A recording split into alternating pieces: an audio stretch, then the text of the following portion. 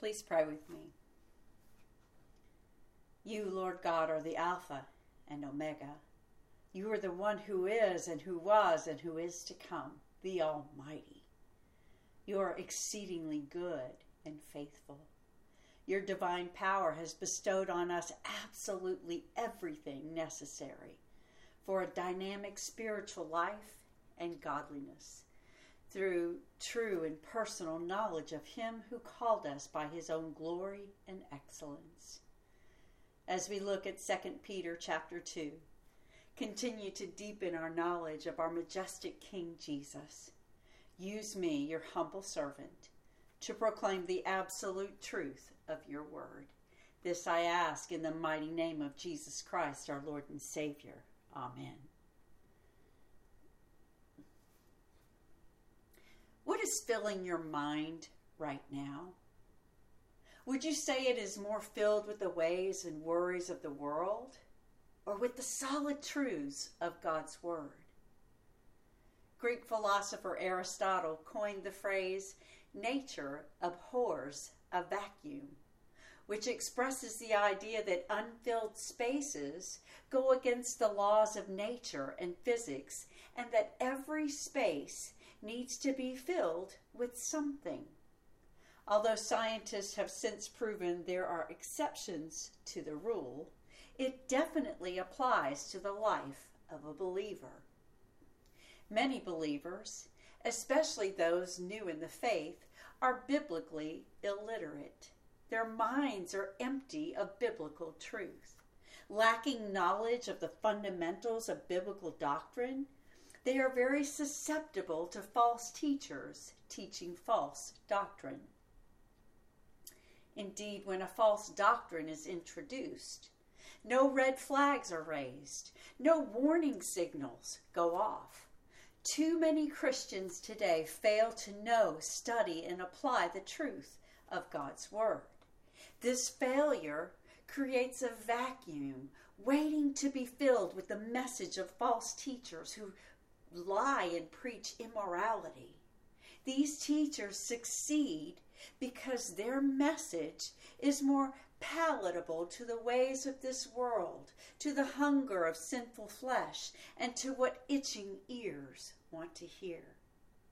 Peter was well versed in the Old Testament, where this was a frequent problem for God's people.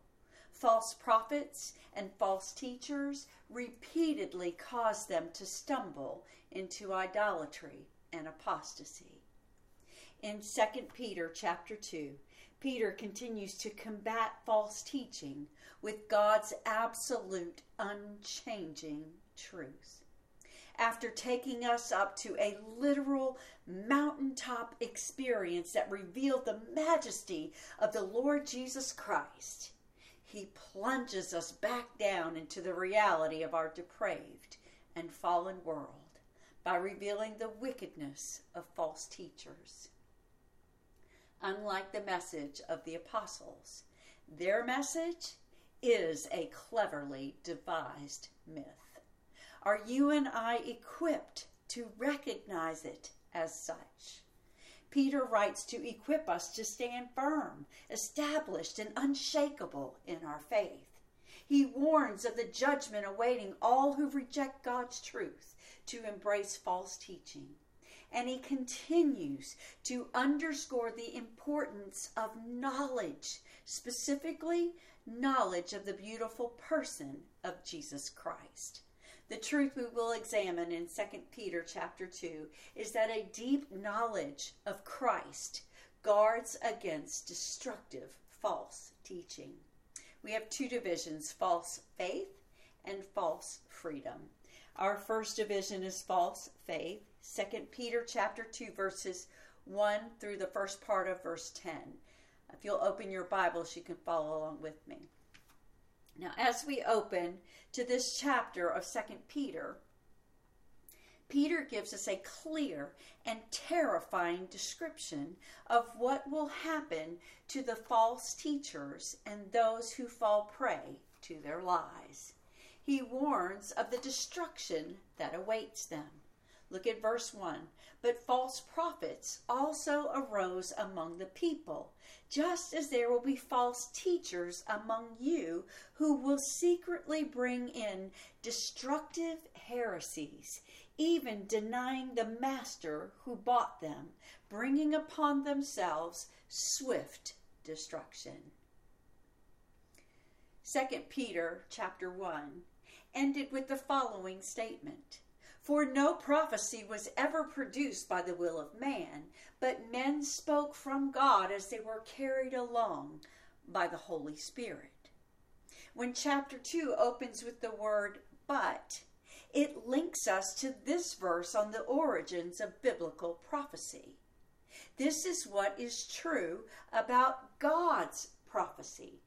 But false prophets arose among the people. Be warned. He goes on to say that there will also be false teachers among God's people. These false teachers will secretly bring in destructive heresies.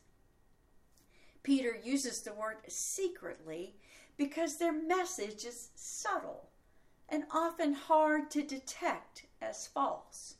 Warren Wiersbe notes that false teachers simply lay their false teachings alongside the truth and give the impression that they believe the fundamentals of the faith. Before long, they remove the true doctrine and leave their false doctrine in its place. Satan is the father of lies and of false teachers. His message always masquerades as light, mimicking the truth of God's word. False teaching sounds true because it's a slight twist or variation of God's word. Those who do not have a firm grasp on the foundational truths and doctrines of the Bible are susceptible to taking the bait of false teachers. Such teachers lead their followers deeper and deeper into their lies until God's truth is unrecognized or rejected. Their lies are heresy. That is a theological doctrine or system rejected as false by church authorities. Ultimately, heresy aims to destroy God's truth. In the last part of verse 1, Peter refers to heresies that include the denial of Christ himself. He says that they are even denying the master who bought them, bringing upon themselves swift destruction. Now, this does not refer to Christians losing their salvation. The Bible is clear that this is not possible. Anyone who departs the Christian faith is demonstrating that he or she was never truly a Christian. Their faith was a false faith. A popular fad today is faith deconstruction. Wikipedia defines it as a Christian phenomenon where people unpack, rethink, and examine their belief systems. This may lead to dropping one's faith altogether, or may result in a stronger faith. Sadly, in all the cases I have seen, it leads to deconversion, a word now used for apostasy or a falling away from the faith. These people want a God of their own creation who rubber stamps or falls in line with their version of truth. This is not new. Peter addresses the heresies plaguing the early church because they were so severe that they included even a denial of Christ himself. Peter says this results in swift destruction, not sweet deconstruction. Those who are not in Christ are headed to eternal damnation, hell, no matter what they declare their truth to be. Who do you know that is ensnared by this false teaching? Pray fervently for them, my friend. In verses 2 and 3, Peter continues to describe the heretical way of the false teachers. He says, and many will follow their sensuality, and because of them the way of truth will be blasphemed, and in their greed they will exploit you with false words. Their condemnation from long ago is not idle, and their destruction is not asleep. Once people empty their minds of the absolute truth of God's word, or fail to fill their minds with his truth, a vacuum remains. It is easily filled with false teaching that glorifies sin instead of God. This is what Peter speaks of with the word sensuality. We must keep our minds filled with God's truth. A deep knowledge of Christ guards against destructive false teaching. Not only are false teachers morally wicked and sexually perverted, they are also greedy or covetous. In verse 3, Peter points to this sure sign of a false teacher: greed for money, power, and prestige. Their greed motivates their false words. Lies which blaspheme the way of truth or the gospel of Jesus Christ. Peter says this leads to their condemnation and their destruction. Verses 4 through 9 are one long sentence in the original Greek and includes several Old Testament illustrations to show that the Lord reserves the wicked for judgment, but preserves the righteous. Note that God is the one who does the saving or the rescuing of the righteous. Listen for the word if in verses 4 through 8 and then in verse 9. For if God did not spare angels when they sinned, but cast them into hell and committed them to chains of gloomy darkness to be kept until the judgment. If he did not spare the ancient world, but preserved Noah, a herald of righteousness, with 7 others, when he brought a flood upon the world of the ungodly. If, by turning the cities of Sodom and Gomorrah to ashes, he condemned them to extinction, making them an example of what is going to happen to the ungodly. And if he rescued righteous Lot, greatly distressed by the sensual conduct of the wicked, for as that righteous man lived among them day after day, he was tormenting his righteous soul over their lawless deeds that he saw and heard. Then the Lord knows how to rescue the godly from trials and to keep the unrighteous under punishment until the day of judgment.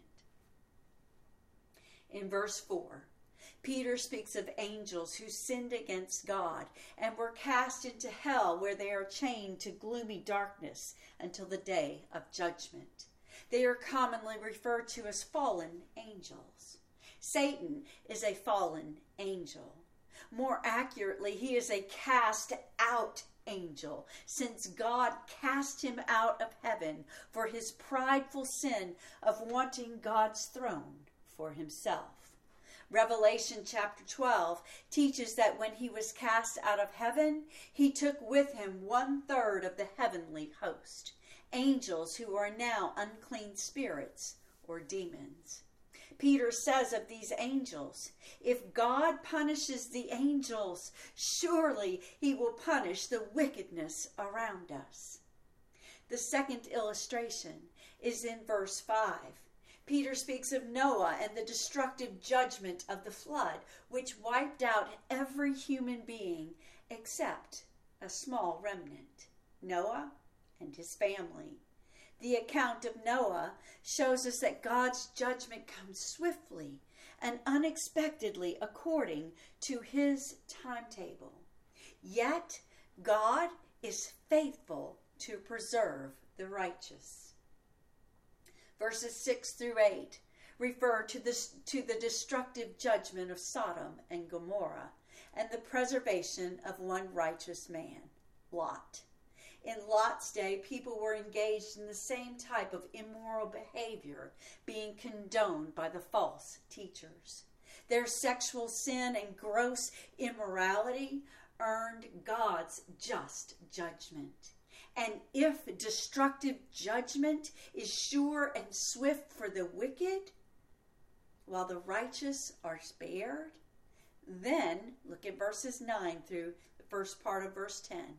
Then the Lord knows how to rescue the godly from trials and to keep the unrighteous under punishment until the day of judgment, and especially those who indulge in the lust of defiling passion and despise authority.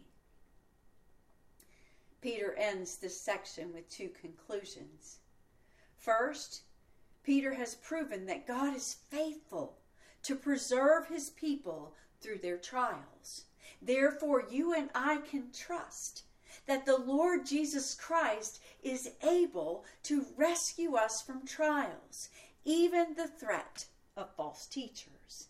Second, judgment awaits the unrighteous who reject the truth of the gospel to indulge in fleshly passions and defy the authority or the lordship of Jesus Christ. He is the only path to righteousness. He truly is the Lord of all creation. As Adonai, he possesses an ultimate and sovereign authority over all things external to himself. Believers are his servants. He reigns over the lives of those he has redeemed or bought for himself with his own precious blood. Apart from him, we all stand condemned.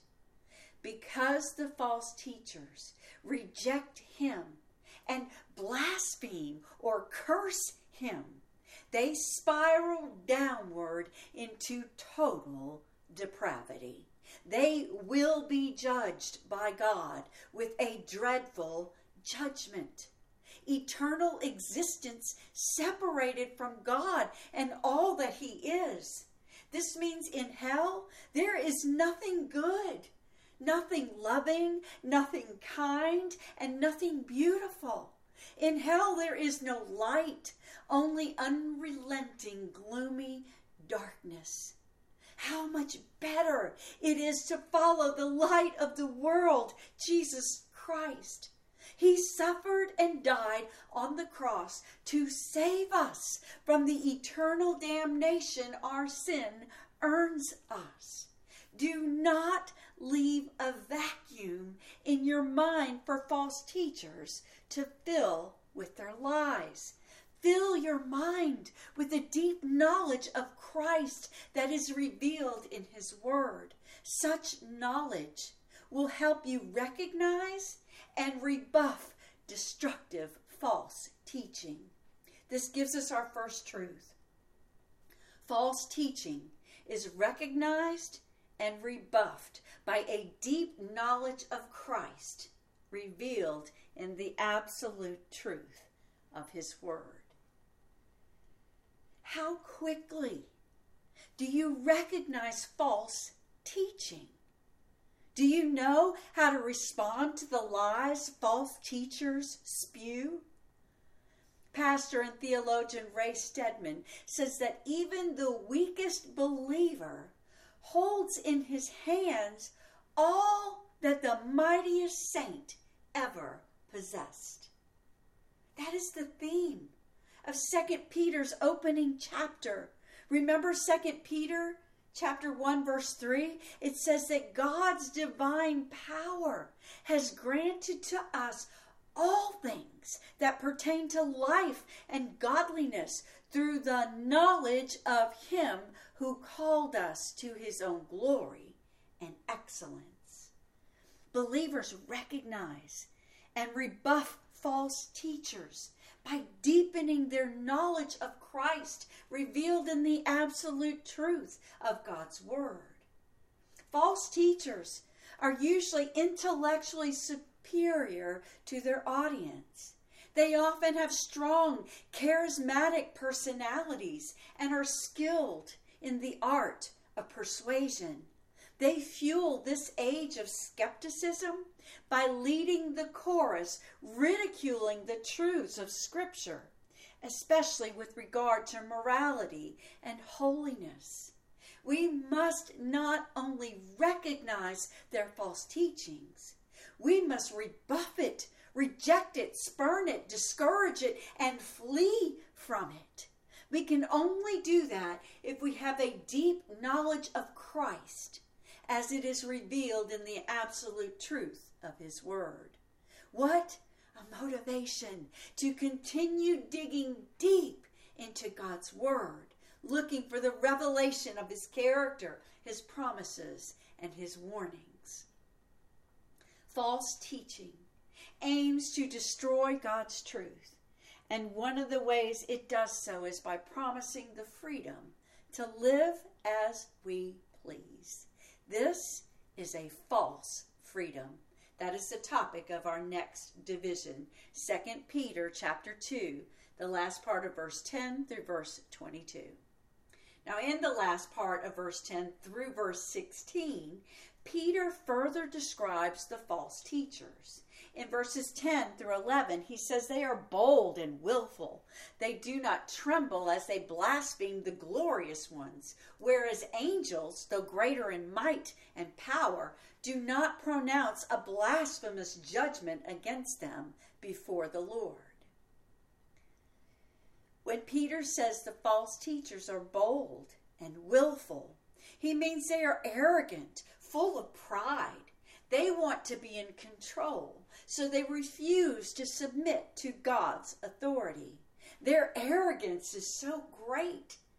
They have no fear of speaking against or blaspheming the glorious ones. Scholars differ on the identity of the glorious ones. They might be evil spiritual beings, angelic beings, or even God's messengers like Peter, since the word angel simply means messenger.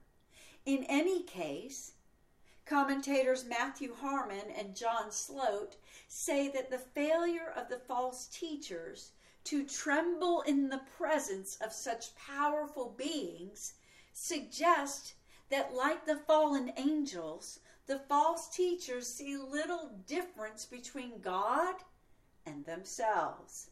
This is in stark contrast to the angels in verse 11, who are great in power, but do not speak a judgment against them. The arrogance of the false teachers is such that they gladly do what powerful angels will not: usurp the role of God by pronouncing judgment. In verses 12 through 13, Peter gives 4 more descriptions of the false teachers. He says that they are like irrational animals, creatures of instinct, born to be caught and destroyed, blaspheming about matters of which they are ignorant, will also be destroyed in their destruction, suffering wrong as the wage for their wrongdoing. They count it pleasure to revel in the daytime. They are blots and blemishes, reveling in their deceptions while they feast with you. Like animals, these teachers are slaves to animalistic instincts. Though they have no true knowledge of the one true God, they speak against Him, blaspheming about things of which they are ignorant. This ignorance of God and His truth leads them to act according to their depraved nature. They illustrate the doctrine of total depravity, a doctrine which describes the unmeritoriousness of man before God because of the corruption of original sin that eventually extends to all aspects of man's nature. The depraved nature of the false teachers made them act like brute animals that lack self-control and are enslaved to every sinful desire. They claim to be experts, but they are ignorant and uninformed. Their self-indulgent lifestyle of revelry is so depraved they party in the daytime. Their fate is utter destruction. This is what their wrongdoing earns them. And unlike the spotless Lamb of God who died to take away the sins of the world, these teachers are blots and blemishes, animals unfit to offer as a sacrifice to the Lord God Almighty. If that isn't enough to make you shun the attractive message of these false teachers, Peter gives us 5 more characteristics of who they are. Verses 14 through 16. They have eyes full of adultery, insatiable for sin. They entice unsteady souls. They have hearts trained in greed, accursed children. Forsaking the right way, they have gone astray. They have followed the way of Balaam, the son of Beor, who loved gain from wrongdoing, but was rebuked for his own transgression. A speechless donkey spoke with human voice and restrained the prophet's madness. Peter says these teachers are sexually immoral with an insatiable hunger for sin. They prey on unsteady souls. These are those who leave a vacuum in their mind because they fail to fill their minds with the truth about Christ. They are ensnared when false teachers with hearts trained in greed cast their bait of immoral pleasures. Rather than training themselves and their followers for godliness, the false teachers actively exercise their love of money. Peter says they are accursed children. They stand condemned by God. Verses 15 through 16 says that they have forsaken the right way, God's way, and gone astray. They have followed the way of Balaam, a fellow lover of money. Balaam was a pagan prophet for hire. When a large number of Israelites appeared on his horizon, the terrified Moabite king Balak hired Balaam to curse them. But God restrained him, even using a talking donkey to do so. He allowed Balaam to only speak blessings over his people, not curses. So Balaam took another path. Revelation chapter 2 verse 14 reveals that Balaam advised Balak to devise a plan to get God's people to change their hearts about God. In this way, they would curse themselves. All the Moabites needed to do was invite the Israelites to share in their feast. Sadly, the Israelites RSVP'd yes to their invitation. They willingly compromised their faith in God to join the pagan orgies of the Moabites. Balaam and Balak successfully tempted the Israelites to engage in idolatrous worship. Balaam serves as a poster child of false teachers. He is the hero of his fellow false teachers, but a dire warning to those who seek God's truth. God's all-encompassing, all-sufficient power is revealed in an ironic twist. He used Balaam, a pagan prophet, to bless his people with the prophecy of the coming of a star, a royal star out of Jacob, the Messiah himself, who would triumph over all Israel's enemies, including Balaam. In verses 17 through 22, Peter uses illustrations from nature to further identify the true character of these false teachers. In verse 17, waterless springs and mists driven by a storm illustrate the futility of what the false teachers proclaimed. In the Old Testament, springs of water painted a picture of salvation. The false teachers promised empty or waterless springs that lead to destruction, not salvation. Like a spring that has no water, they could not deliver on what they promised. Mist, likewise, promised the water of rain, but the false teachers produced nothing but a passing, foggy haze. The gloom of utter darkness is reserved for them. True believers crave and seek out the living water Jesus provides. They need an ever-deepening knowledge of Him to regularly water their souls and fill their minds. This guards against destructive false teaching. Verses 18 through 19 pictures these teachers proclaiming freedom while wearing the chains of slavery.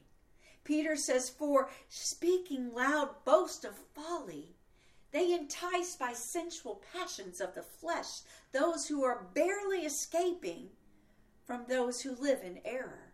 They promise them freedom, but they themselves are slaves of corruption. For whatever overcomes a person, to that he is enslaved." These teachers were so unashamed of their foolish ways that they boast about it loudly. They appeal to the sensual passions of the flesh, targeting the most vulnerable, those with a vacuum in their minds. They promise freedom, but are themselves slaves to their own sin and corruption. Their freedom is a false freedom. They are unable to deliver on their promises of wealth, love, pleasure, power, and freedom.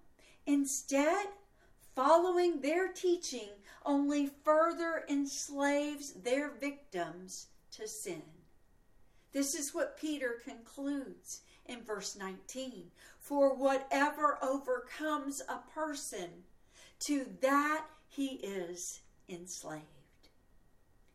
In verses 20 through 22, Peter addresses apostates, those who once claimed to be followers of Jesus, but fell away from the true gospel by following false teachers. He writes, "For if, after they have escaped the defilements of the world through the knowledge of our Lord and Savior Jesus Christ, they are again entangled in them and overcome, the last state has become worse for them than the first. For it would have been better for them never to have known the way of righteousness than after knowing it to turn back from the holy commandment delivered to them. What the true proverb says has happened to them. The dog returns to its own vomit, and the sow, after washing herself, returns to wallow in the mire." After professing faith in the Lord Jesus Christ, these apostates turn back to destructive, sinful behavior. They know the truth of the gospel, but now reject it so they can go their own way. This is the tragic story of those who choose faith deconstruction or deconversion. They hunger more for depraved darkness than the light of Jesus Christ. Commentators Harmon and Sloat note that the true gospel and the moral imperatives that flow from it are the only path to righteousness. And those who, after learning about them, still reject them are even more culpable before God because their sin is not born of ignorance. Those who reject the only path of salvation from sin are beyond saving. They are hopeless, helpless, and without God. Peter ends this passage by reinforcing how false teachers are truly like irrational animals. They are like dogs who return to their own vomit, and washed pigs who return to wallow in the mud.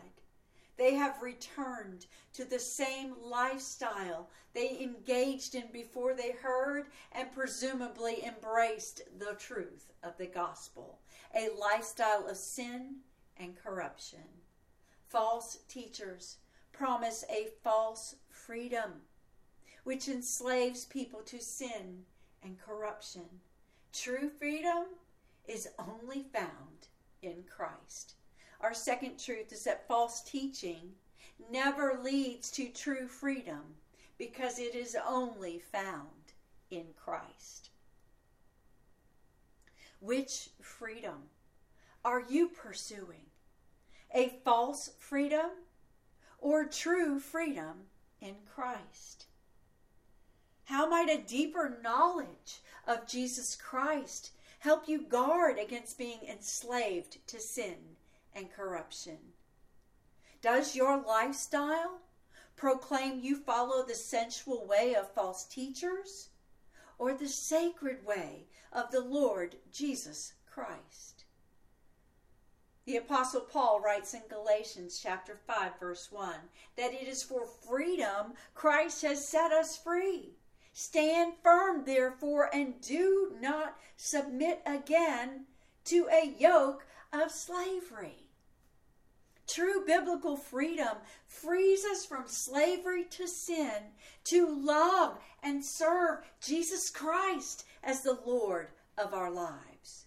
We exchange the horrible handcuffs of our sin's bondage for the holy handcuffs of our Savior's blessing. He purchased us for himself. We are forever his. Fill your mind with this truth.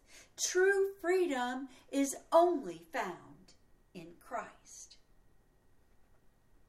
What is filling your mind right now?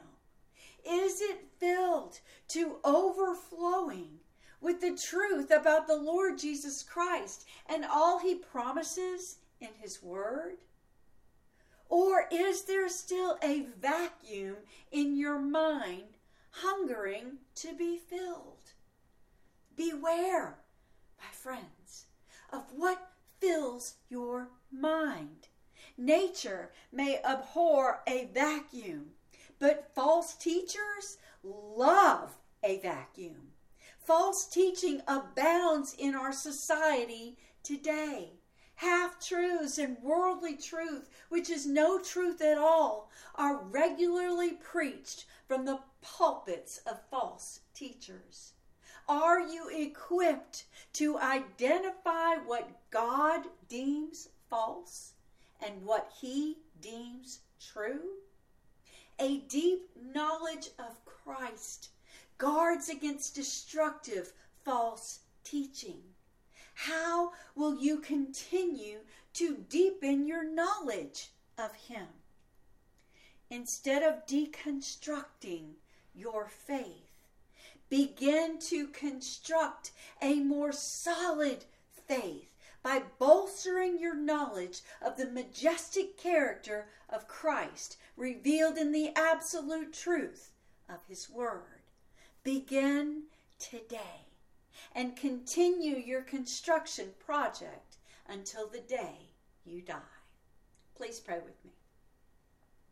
Almighty God, Lord, our Adonai, to you alone belongs all honor and glory.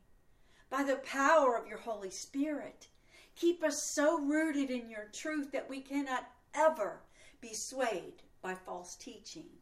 Saturate our souls and fill our minds with the truth of your word. Then,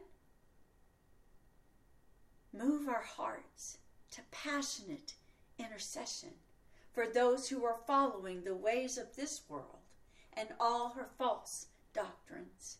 This we ask in the mighty name of our Lord and Savior, Jesus Christ. Amen.